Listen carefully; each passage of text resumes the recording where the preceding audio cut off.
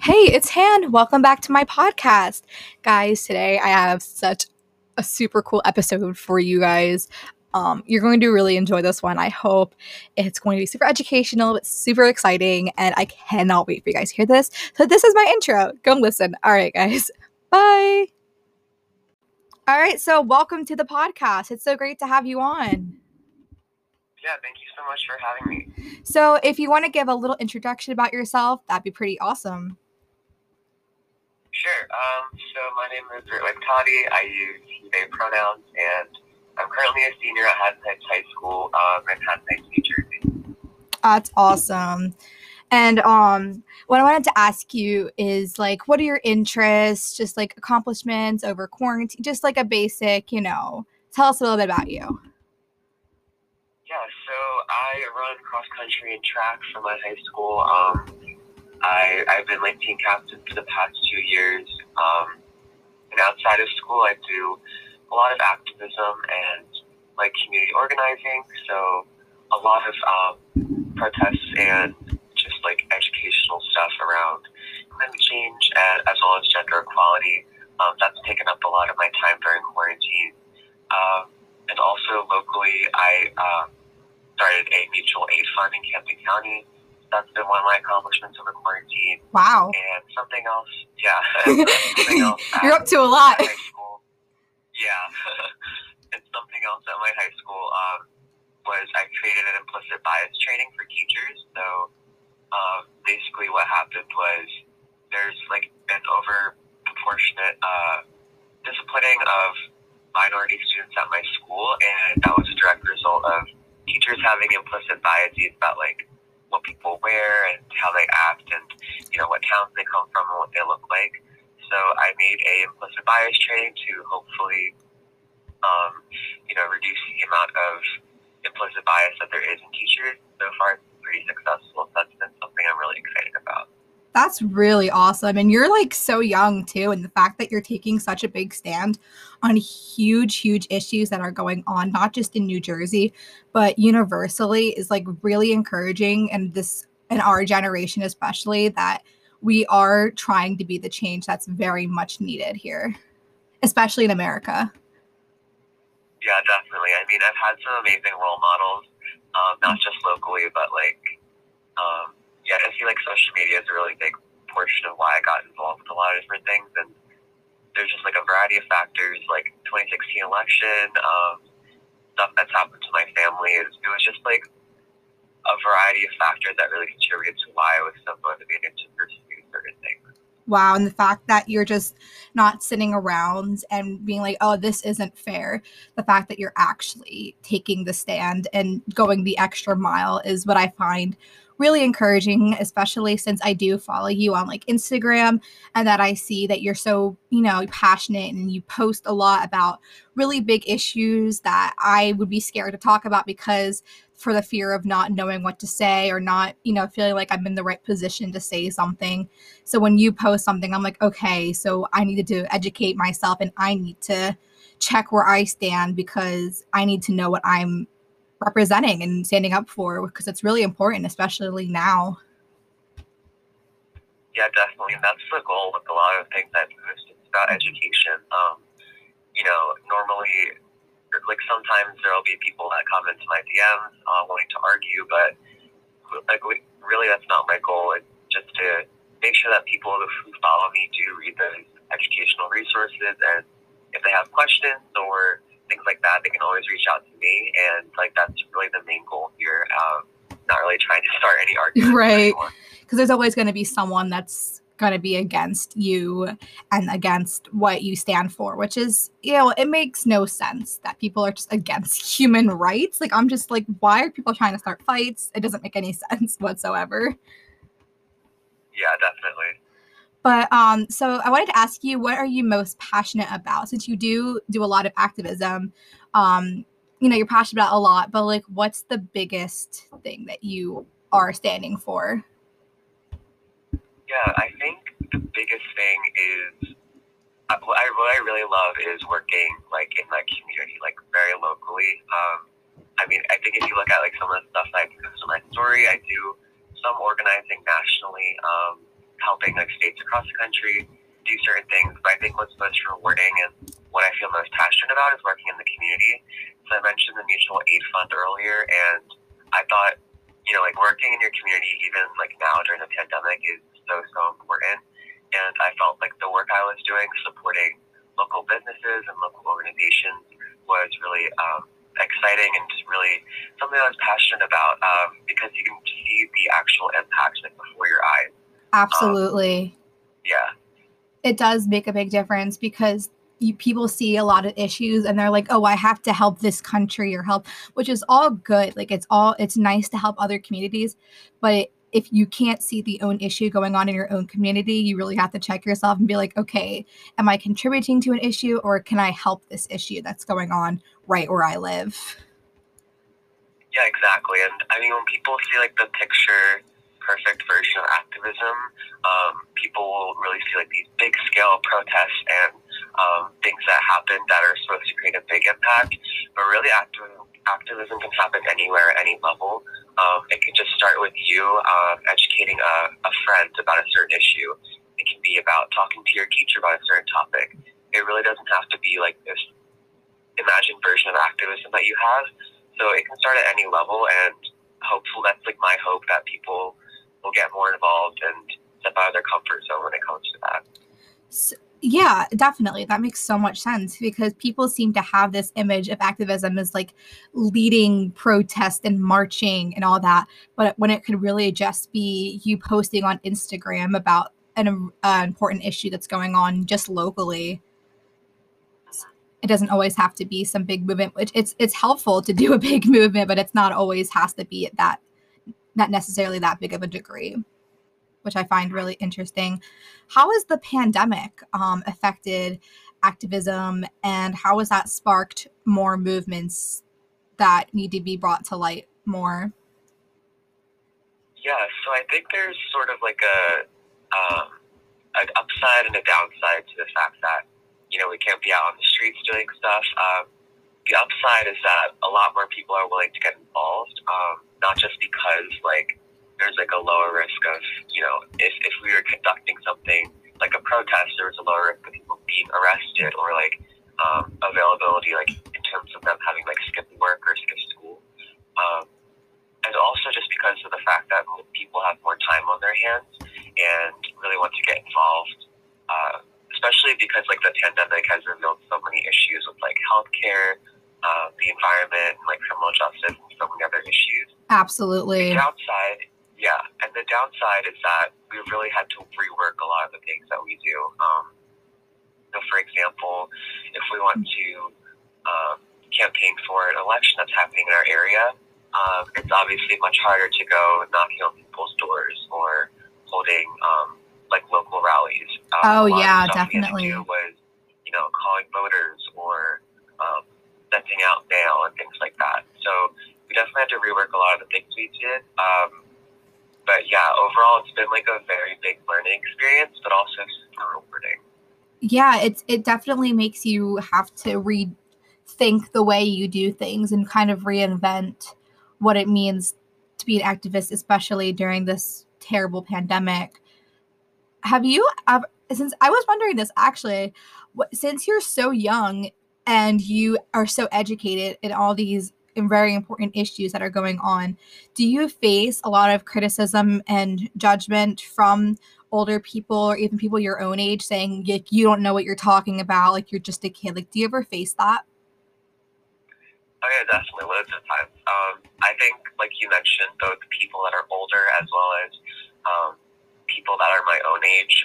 Actually, a really funny story is this summer, like when the uprisings for Black Lives were happening, I really wanted our local town councils to take a stance on like defunding the police as a step towards police abolition.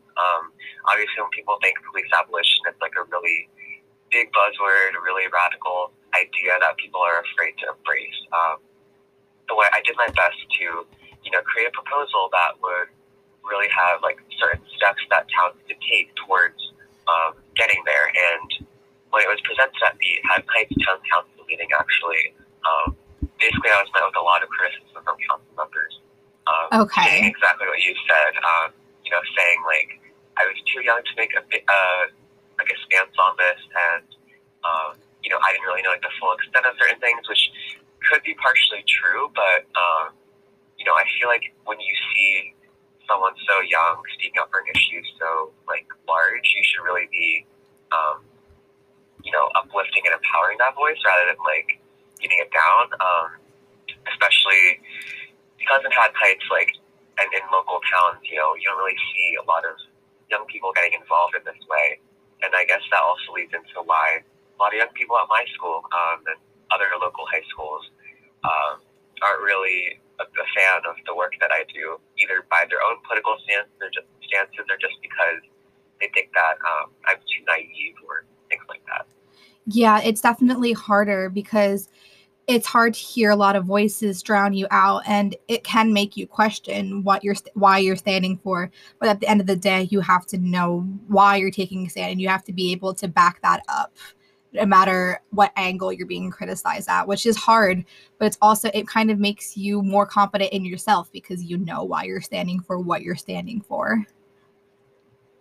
Yeah, definitely. I think one of the really big cornerstones of like activism and something you really need to keep in mind is what's like the one like memory or like one story that you have that will ground you in the issue that you're facing. So for example, when it comes to like climate justice, my grandma, she has a farm in India, and basically she's faced a lot of challenges and obstacles because of what climate change has done to the area that she lives in. And that's sort of like my grounding story and why I continue to fight for climate justice. So I think what's really important is knowing exactly what you stand for and why you stand for it.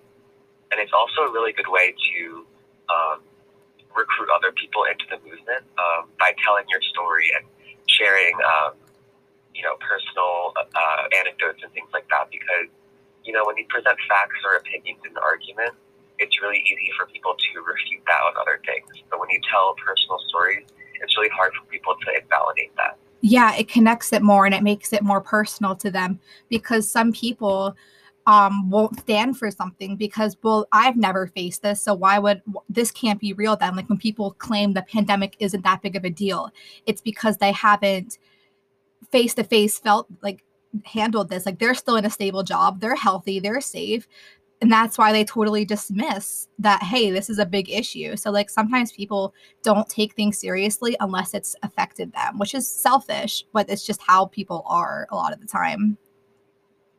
Yeah, exactly. So I wanted to ask you, so you speak about like defunding the police and police abolition.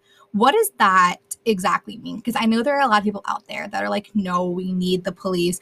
And even I have been like on the fence. I'm like, what does it really mean to abolish or defund? Yeah, so I guess I'll talk about the two separately. So first, defunding the police is exactly what it sounds like, basically taking money away from police forces. Basically, where that money will go to is towards affected like minority communities in uplifting their schools, their places of employment, their housing, like the grocery stores they shop at, basically like uplifting their communities as a whole. Okay. Basically what the purpose of that is to hopefully uplift those communities so that police don't need to patrol those communities as heavily as they do now. Because when you think about crime, people commit crime because they have a reason to do so. They need to support their families or themselves or whoever they're with, and they need money for that. The reason that's happening is because the communities that they live in aren't supporting them as best as they can. So the money that usually goes towards police budgets will now be redirected towards uplifting those communities so that crime rates can hopefully decrease. Okay, that's definitely, because when I've always heard that, I'm like, so I was just always confused on that. And I have done research, but I've just been like, how is that going to impact? But when you put it that way, it seems more of a positive movement than people are trying to make it seem. Yeah, exactly. And I know for like my personal stance, I would like us to use defunding the police as like a stepping stone towards an eventual abolition of the police force. And basically my reasoning for that is, first of all, defunding the police would be a really meticulous, like super complex process, because the way you'd have to do it is like by town, because it's like a very case by case basis thing. Okay. So it just be like a lot of work to do that. Right. Because so everything it takes a long time to do stuff like this. Yeah, exactly. So I think just using that as a stepping stone towards something bigger like police abolition is more beneficial.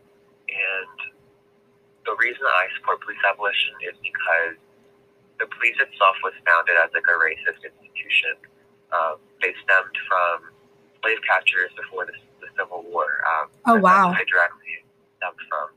And ever since then, it's always been a inherently like racist and like it's out to get minority groups. That's what like sort of group it is. And I think we need to realize that the money that we put into certain groups like on the local level, the police gets like the most of it. I don't know if you've seen like the NYPD budget, but it's like I think it's around like 80 billion or something. Oh my gosh. Larger than that. And it's like way larger than anything that like Public Works gets or New York Public Schools get. Wow. So it's really important that we're like using numbers to showcase why like absolutely the need for police isn't as big as it should be. Yeah, that's so much money that can be used for other important things, because at the end of the day, I do understand we do need police, but we don't need the overwhelming, like you said, like the targeted toward minority communities is totally outrageous and disgusting. And that's just unnecessary. So there can be other things that the money for that can be used for more benefits, like the public school systems. So I do definitely think I understand that, what that means a lot more. Yeah, exactly. And I think, like, obviously when we redirect money towards like communities, crime isn't going to go down completely. Like that's a really naive notion to have. Right. Like crime just wouldn't happen. So because it's not a perfect world. Like that's just not possible at the end of the day. Yeah, exactly. And I think when we say police abolition, that's a really scary thing for people. But the sort of like replacement substitute thing for that is like community watch or like some sort of community group that like looks out for each other. And the reason or the way we can start with that is to make communities as close knit as possible. And that's only made possible by lifting communities in the first place. Absolutely. So that we can focus more on like interconnectedness rather than like having to feed their own families and fending for themselves. Yeah, that makes a lot of sense, like when you really think about it, because like you said, people hear that word, it's just some big scary movement that might not make any sense at first glance, but you really have to look into something and do your research to see where you stand and what it actually means before you make such a harsh judgment on the term itself, which is hard for some people to change their views like at the drop of a I forget the term, but you know what I mean. Go ahead. No, I'm sorry, what were you saying? Yeah, I was gonna say that in our area it's it's like a majority white community, and that's why I feel like it's really hard for people to understand like the struggles that minority communities face with the police. So it's really important to have conversations like this and to make sure people are educated so that like they can really understand where people are coming from. Yeah, you really need to get out of your own head sometimes and think about other people besides yourself and what you faced, because other people will have it a lot worse, and you need to come to terms with that. You need to be there to uplift other people and not just think about yourselves all the time, which has been a hard conversation for a lot of people to have with their family members, their friends that are still in that closed mind space. I want to know what got you into activism and like what is your motivation and like when did this really start for you, the spark to help change the world? That's what you're doing.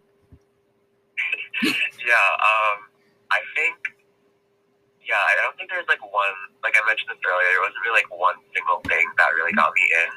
But I think like the the first event that was like really activism based was I think this was sophomore year.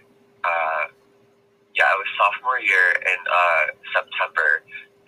Philadelphia was holding a climate strike, and at that point, I was already like hosting a group of like high school Democrats, like a meeting at my school every week, and we decided one week we would like skip school and go to Philadelphia to go to the climate strike. And I didn't really think anything of it. Someone mentioned it. I thought it would be a really good idea for like the group that I was hosting, but I ended up getting like really invested in the movement. And yeah, so basically the climate strike was hosted by multiple Philadelphia climate groups, one of which was Sunrise Movement Philly, who is a really big, amazing group. They have like connections with AOC, tons of like super amazing work that they do. Oh, wow. And after the climate strike was over, they had tables set up, which was able to like recruit a lot of people into the movement, and it's like a really good strategy. So basically, I signed up to their mailing list, and through there, I got involved a lot more with them. So yeah, I primarily organized with Sunrise Movement Philly for a while, and then after that, once I got a bit more acquainted with the movement, I started my own hub in South Jersey. And what club is that, and what do you do for that?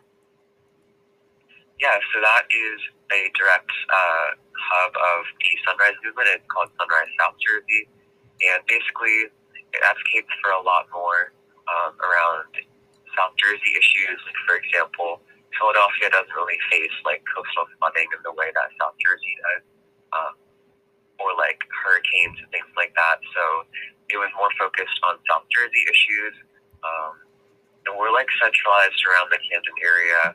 So we mainly do organizing around there. We've also done some stuff in like Atlantic City. So yeah. Nice. That's really cool because those are areas that do have a lot of organizations working for them to uplift them, which is super important because sometimes when people hear like Philly or like Camden or Atlantic City, there's already a negative connotation with that place. Because every state has a few towns. When they hear that name, they have a negative connotation with that. So it's really important to help these places, uplift them, which is super important, I feel. Yeah, definitely. So over the summer, we saw a huge Black Lives Matter movement, and it's still continuing to this day. It's not over. The fight's not over. But over the summer, the big spark really ignited so many people universally to take a stand for Black Lives Matter with George Floyd and then Breonna Taylor and then a bunch of other people whose lives were horribly taken for them just because the color of their skin. And I want to know what you did over the summer to help with this movement and to bring light to this cause. Yeah. So first I want to say that like you said, the BLM movement is still continuing. I know in Philadelphia there's still protests happening every single day, even though the media doesn't really cover it. It's really important to know that. Yeah, even though we're still here, people are still there. It's just not covered anymore, which is really tragic that people treated it like a little trend going on, which is not true at all, and it's just not fair to think of it as a trend because it's not. These are people's lives. Like, it's not a trend. Yeah, exactly. I mean, you put it perfectly. Like, it's about people's lives. It's not like something that you post on your Instagram or something like that. But yeah, first I honestly didn't really lead anything per se. I had a few friends in the area who wanted to host a gathering, and I was like, okay, I'll jump in and get involved. And they ended up taking like a leading role in planning the protests that happened in Collingswood on Hadnav outside Collingswood High School as well. And yeah, we ended up turning out a lot more people than we expected. I think it was around 2,000 people from across the area. Oh my gosh. I was there with my friend Lindsay, and I know you know Lindsay. I was there with her, and we were just so moved by that because we were not even expecting that big of a turnout. And it was just so empowering because that was the first protest that I ever participated in. And I felt so much more educated once I went there. And I heard you speak there too. So that's when I really knew who you were, because Lindsay was like, oh, I know him. And I'm like, he's a really cool dude. Yeah, I think we were like expecting around 300 people, and I think overnight it just sort of, people started spreading it around, and it got posted in a bunch of like Facebook groups and across social media, and even how we were able to turn out a lot of people. And yeah, like you said, I also spoke there. I did like some spoken word there, which was really cool because I never presented stuff like that publicly before. And then yeah, like that was my first sort of thing that I did this summer. There was also a protest that happened in Haddonfield, outside of Haddonfield High School, that I helped organize. I didn't really take a leading role there, but I did help organize with it and spread the word. Which is still important.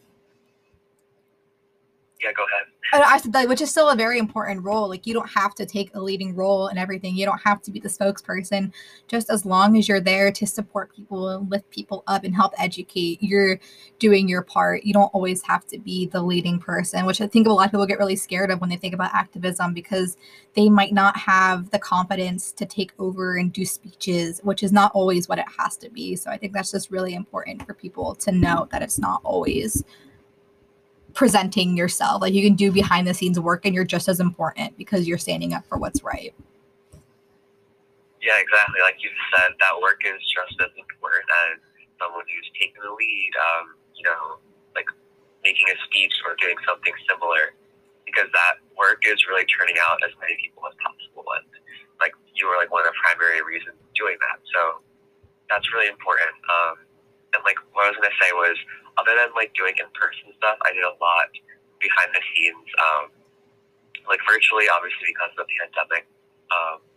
So I hosted like a bunch of phone banks and just advocacy events around like calling Congress to pursue a bill that would ban qualified immunity. So just a quick explanation of what that is. When police officers are in the line of duty and they're like faced with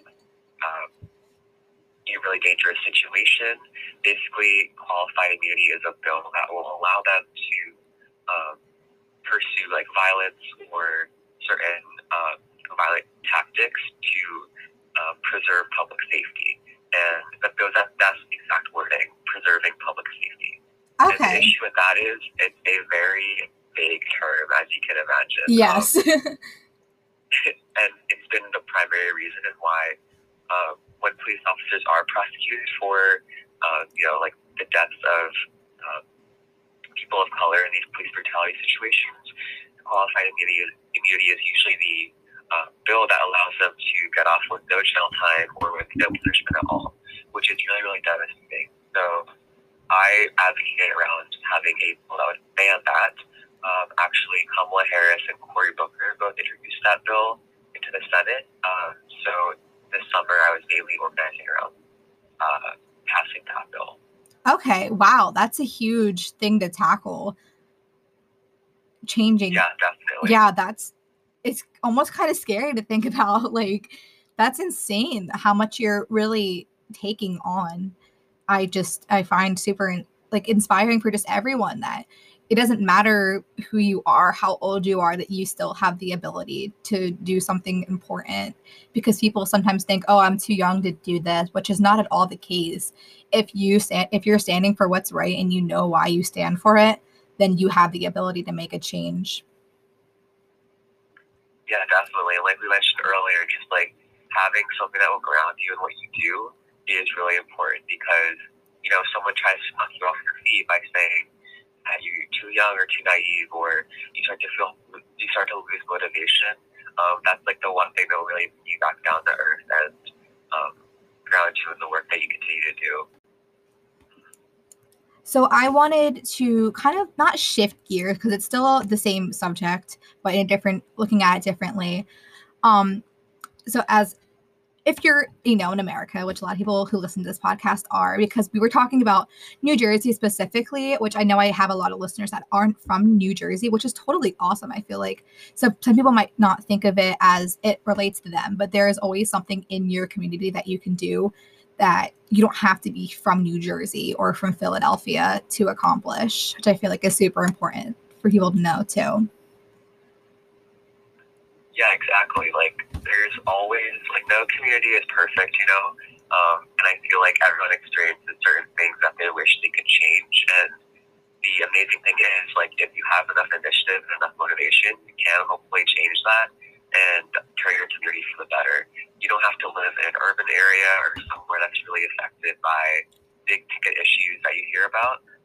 If it's something as simple as, like, a local business is struggling, you can start a mutual aid fund like I did.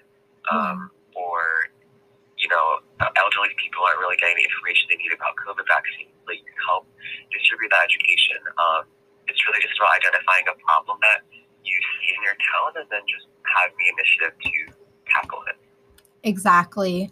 Because whether you are affected by something or not, it doesn't mean that it's not happening. Like if you haven't been affected by COVID, it doesn't mean it's not happening. If you are not a minority and you don't see the struggles that minorities face, it doesn't mean that it's not real and that it's not happening, which is super, super important for people to understand that it's not all about, definitely. it's not all about you,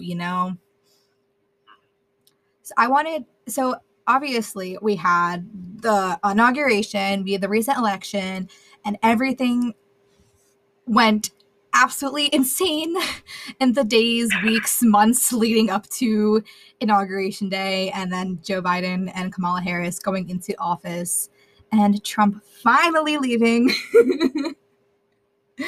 I want to know your opinions on the madness that goes on. Because it's insane. It's insanity. Yeah. America's a mess. The thing is,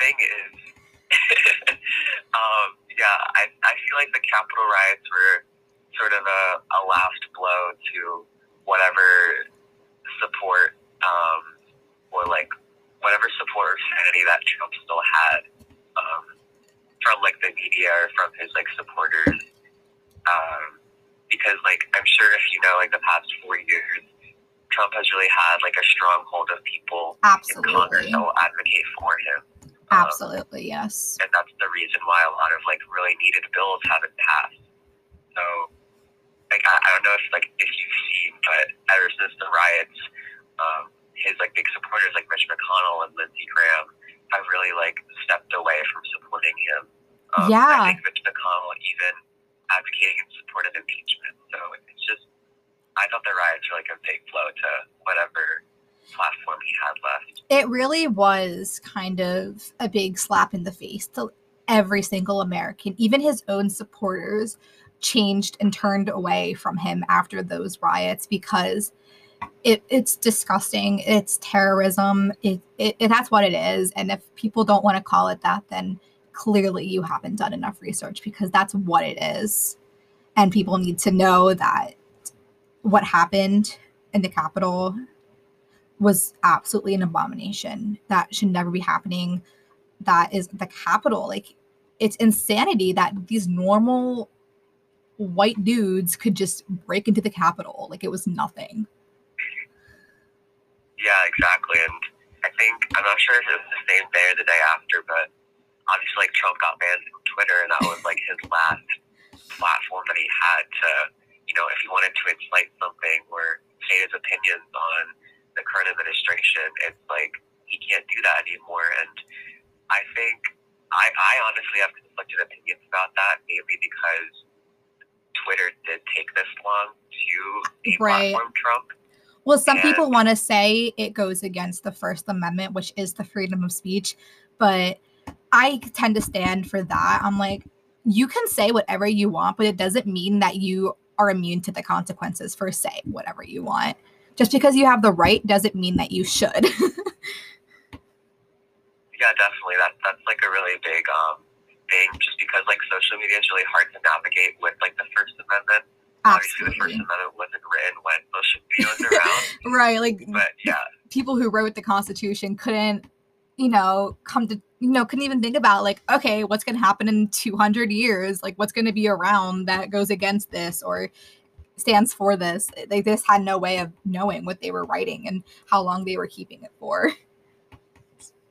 yeah, definitely. And honestly, like, the reason that I'm sort of conflicted as to why why Twitter took this long to deplatform Trump is because, like, obviously Twitter was a super popular app before 2016, 2015 when Trump started gaining a lot of, like, media attention, but trends show that, like, Twitter was losing interest and popularity, and I think the reason that Twitter kept Trump for so long was because that increased Twitter's popularity by tenfold. And even negative attention is attention, so yeah, exactly. I mean that's just like a theory that I have and stuff that I no, it definitely makes sense though. Yeah, it makes a lot of sense because even like I said, negative attention is still attention, and it still brings people to the platform, because I know Trump was really known for his ridiculous tweets that looks like a 12-year-old wrote them. Yeah. So that does make a lot of sense, but the fact that he no longer has that platform does show a lot of what kind of person gets banned from Twitter, like what kind of president gets banned from Twitter. Like, it's insanity. And obviously, no matter if you don't support Trump, like, even if you support Biden, you still have to hold Biden accountable for everything, because just because Trump's gone, it doesn't mean that all the problems are gone. And Biden is still a human being who has his own issues. So it doesn't mean that all of our problems as a nation are now just swept away because Trump's gone. There's still going to be a lot of issues, and people aren't going to agree with everything Biden does. And, there's no president that everyone's going to believe and agree with everything that he says. But, we still have to hold Biden and Harris accountable for what they do, right or wrong. Yeah. I like to say that Trump's administration had a lot of bad first, and Biden's administration so far has had a lot of good first. Right. Yeah, and, like, I would be, like, the first person in line to say that, like, I was not a fan of Biden at all. even when back when there was, like, a field of 20 different Democratic candidates running, I was a huge Bernie supporter, and I was devastated when he dropped out and when Biden was the nominee. And for such a long time, I was super, super critical of him. Like, obviously, like, I knew that backing him would be the only way to get Trump out of office. Absolutely. But being super critical of him is, like, also the only way to make sure that he is actually keeping the interests of American people in mind. And so far, I'm really not disappointed. They've done some amazing stuff. I know they have a promise of delivering 100 million vaccines in 100 days, which is, like, a huge goal, but they're hitting it in stride, like, so well. So I'm really excited to see what the Biden administration has to offer. Yeah. I mean, it's going to take a while to rebuild whatever's been torn down. Like, it's, nothing's going to be perfect, but even throughout the entire election, I've been super, super open about, hey, I don't support Trump, and this is why. Like, I have reasons to back it up. And you don't have to do much research to find out why Trump's not a great person. Like, it's just kind of obvious to me, in my opinion, it's kind of obvious. But I've always used the term, I'm going to settle for Biden because I don't necessarily 100% support him, but I will take him over Trump in a heartbeat. Yeah, definitely. Same feeling here. So it's like people, I get, when I post political stuff, because, it's a kind of a scary topic to handle, especially since I'm not 18, so I can't vote. So people tell me, why do you care? You can't even do anything about it anyways. Why are you telling me who to vote for when you can't even vote? Which I do see their point, but I'm also like, okay, but I'm still an American citizen, and whoever is in office, it's going to affect me, Like, I still live here. It's still going to affect me who's in office. So why don't I have, like, so I do have the right to have an opinion about what's going on in the world, and I am allowed to use my platform, which people don't tend to see, because I get a lot of, when I post about the election and stuff, I do find people in my DMs saying, here's why Trump's a good person, and I'm like, here's why he's not. Like, I'm able to back it up. Go ahead. No, I'm like, I'm just able to back up what I support and what I don't support, and which is super important. You have to be able to back it up. You know, you can't just make a claim, an empty claim. You have to have reasons. Yeah, I think, like, I guess just, like, one more, like, good tactic, quote unquote, for dealing with people like that is, you know, when you turn 18 and you, like, vote, you aren't just magically infused with all this political knowledge and know everything about every single issue. Right, so definitely. I think, like, as you grow up, you need to be open to other perspectives, even if you don't want to take a political stance yet. Just absorb as much information as possible and, like, really form your own opinions on it instead of being so staunch in the way you've been raised, or, like, how your parents vote, or stuff you've really been influenced by. Just being as open-minded as possible at such a young age is really important. Yes, exactly. Because I'm not going to sit here and attack Trump supporters, because I don't find that fair. Like, if you support Trump, whatever, dude, I mean, I've done the best I can to bring to light why you shouldn't be. But at the end of the day, I can't change your opinion, and you can't change mine. So as long as you're not sitting here attacking me, I'm not going to sit here and attack you. At the end of the day, you just have to come to terms with, there are just some people whose minds you cannot change. You can't, you know, it's just not possible to convince everyone to believe what you believe, which is, it sucks sometimes, because sometimes you do know what you're standing for is the correct thing to stand for, but not everyone is always going to see it that way. Yeah, definitely. So I could go on and on and on about politics, but I try not to, because either it brings me into a bad mood, or, like, I will start a fight with somebody unintentionally, you know? But, oh, it's snowing really heavily out. Sorry, I just get sidetracked. So I saw that you recently got accepted into Stanford, which is a pretty good school to my knowledge. Which, congratulations, that's awesome. Super happy for you. There are a lot of people out here, and kind of doing this for my own selfish reasons, because I'm only a sophomore in high school and I haven't done the whole college exploration. Like, I have a good idea of where I want to go. I know what I want to do, but the whole thinking about applying and figuring it out just sounds terrifying, you know, like the SATs, and it's just a whole big scary thing to tackle. I want to know what the application process looks like, and then tips on what the colleges they want to hear or they want to see from you. Yeah, I guess, like, I'll address those two things separately. First, the application process. I think starting as early as possible sounds like a really good thing, but it's, like, really not feasible. I think, like, the earliest you can start is around the summer, and, like, June to July-ish is a good time to start. Like, going into junior year or going into senior year?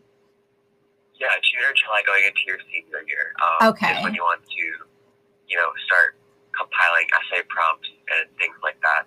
And basically in that, like, June, July, August sort of portion of the year, you want to start writing your essays as much as possible. Obviously you'll have your schools picked out by then, which is what you should spend your junior year doing, like, really solidifying what you want to do and, like, where you want to go. So using summer to write first drafts of your essays.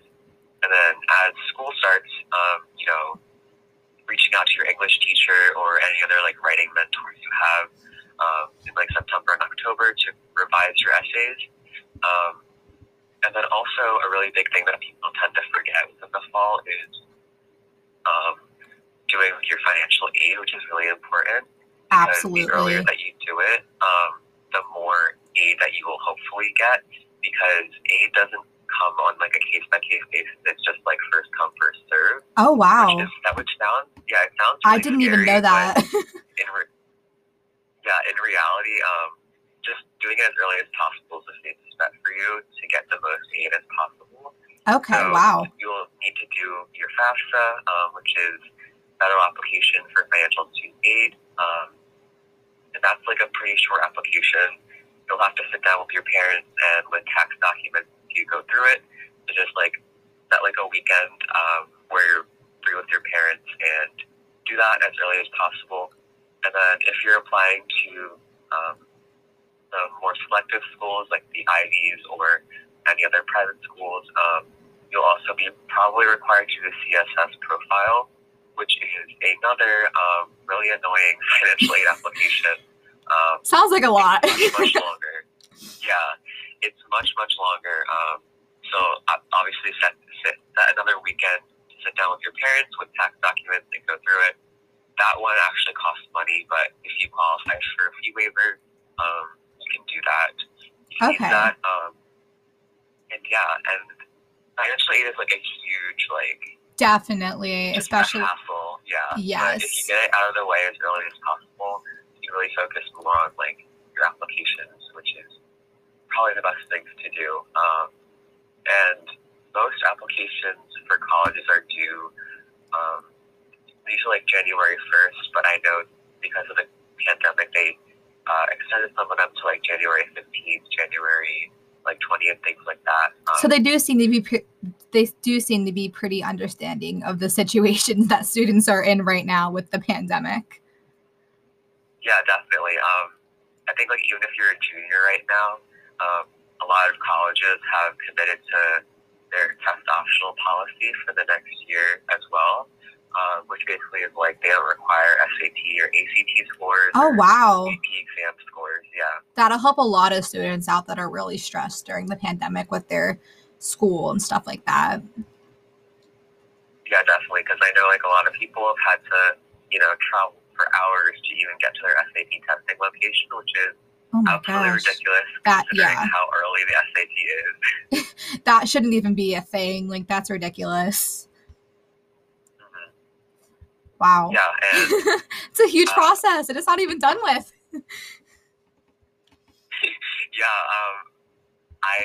College admissions is just a huge process, and it's really hard to explain. But there was a second part to your question, but I forgot what it was. Oh yeah, that's totally fine. I know I handed you a huge question.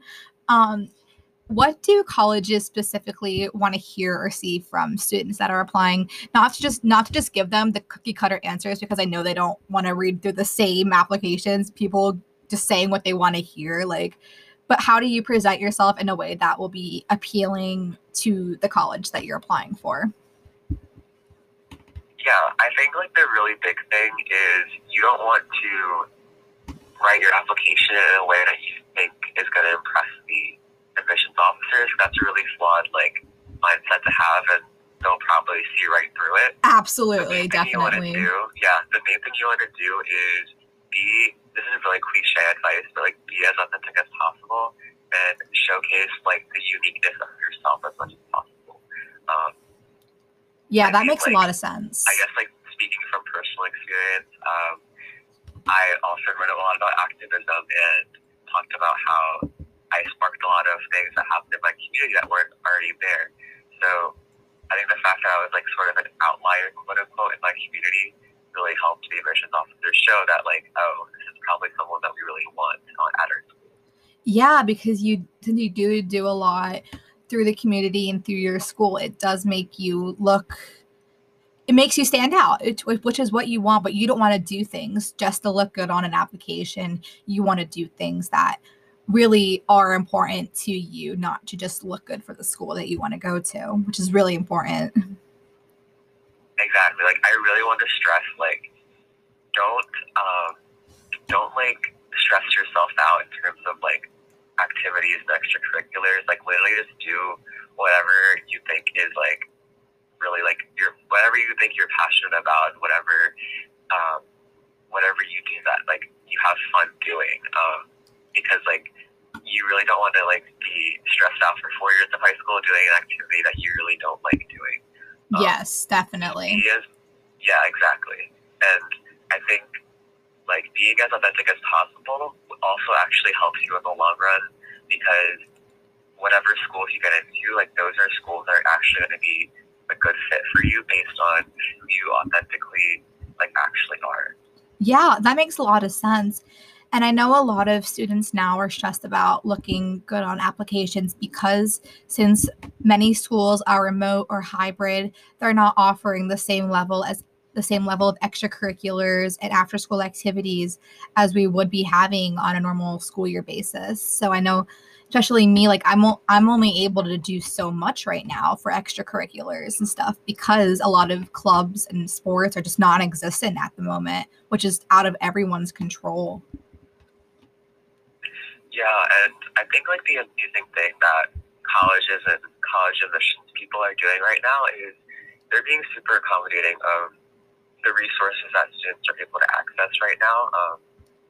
I know at least for this year when I applied, the Common App, which is like the big overarching application that many schools use, they have a prompt for an essay that's basically like, oh, tell us about any hardships or obstacles you faced during COVID. And that's been like a really helpful essay for a lot of people, or essay quote unquote for people to write to showcase anything that they've faced that might explain certain parts of their application. For example, like grade drops or them stopping certain extracurriculars.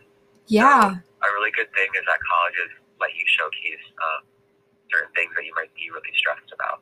That's really important because the pandemic has taken such a big toll on everyone's normal lives, and it's taken such a big toll on mental health and school performance, and it's taken away a lot of things that bring students joy. Like sometimes they find the joy in their after school sports or their after school clubs, and now they don't have that.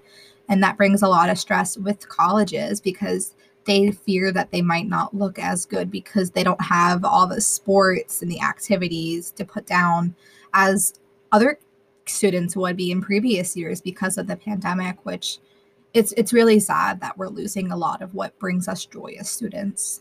So it's good that the colleges recognize that and they're here and they give you a space to put down what happened this school year with COVID.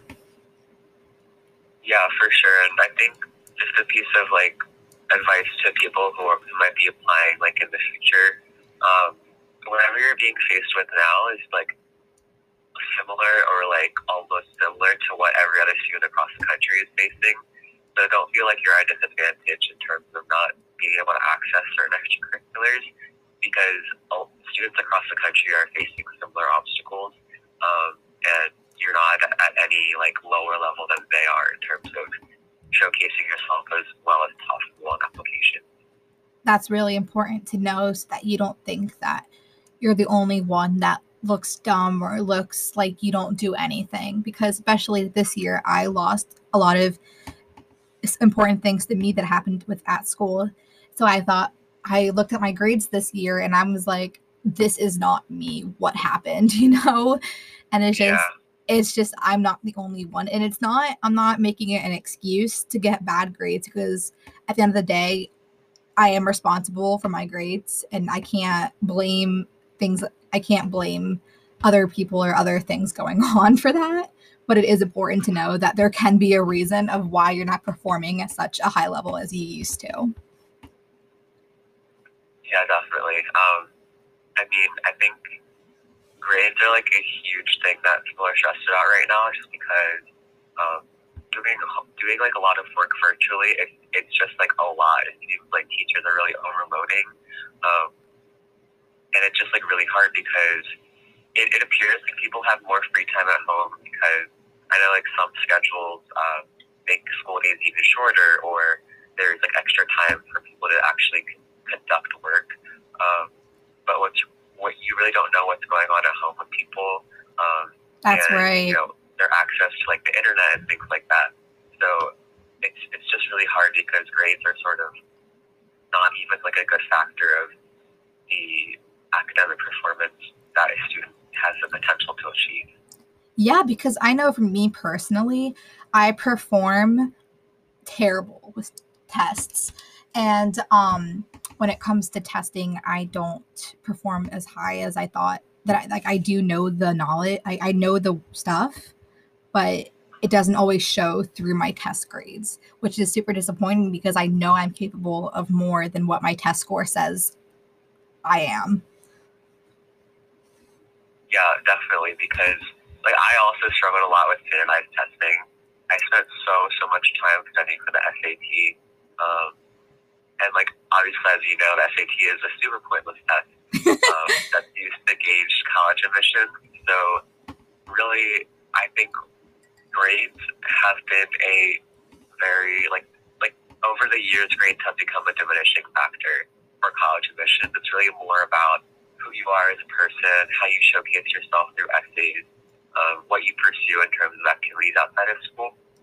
So if you're stressed about grades or test scores or things like that, you really don't need to be. I think a lot of schools, even after the pandemic, are going to probably adopt a test optional policy for forever, basically, just because of how much it really doesn't matter anymore. It's not a good showcase of what a student is able to achieve.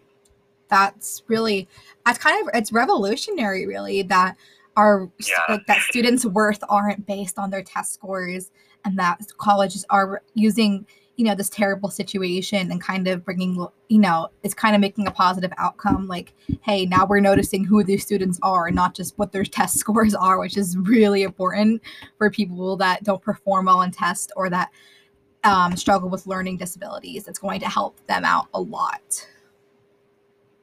Yeah, there's definitely an upside to all of this too. Yes, it's not, we don't always have to look at the negative, that there are some kind of silver linings throughout the mess that we're living through. For sure. So that's really all that I had prepared. But if there's anything else that you wanted to add or anything that I skipped over or didn't bring up that you wanted to talk about, tell me. And then, or if there's anything else that you wanted to say, just, now's the time. Yeah, just one more thing on like college admissions and I guess like my personal process.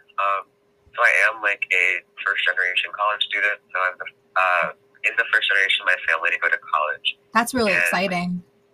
Yeah, and obviously like with that, there's a bunch of extra obstacles that come with that. And for anyone that might be in the same situation that wants to go to a more selective school, my advice is Google is your best friend when it comes to finding like programs and things like that to help you with college. I'll just name a few programs I was involved in.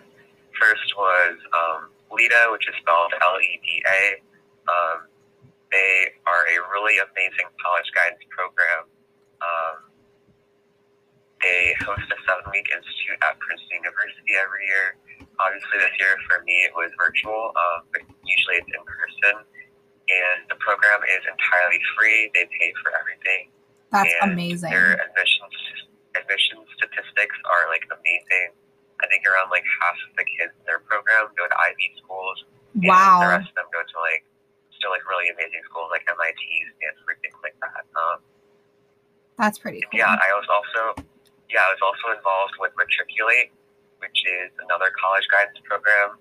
Basically, they pair you with a mentor who is already at an amazing school, and we basically met once a week and basically set goals for me to complete each week. So, for example, a goal might be to complete essays for Stanford within the next week and go over them with my mentor. So that program was really good in terms of setting goals. And there's a ton of other programs out there. I think, if you want to put my social media and the podcast description, I can I will totally about things like that.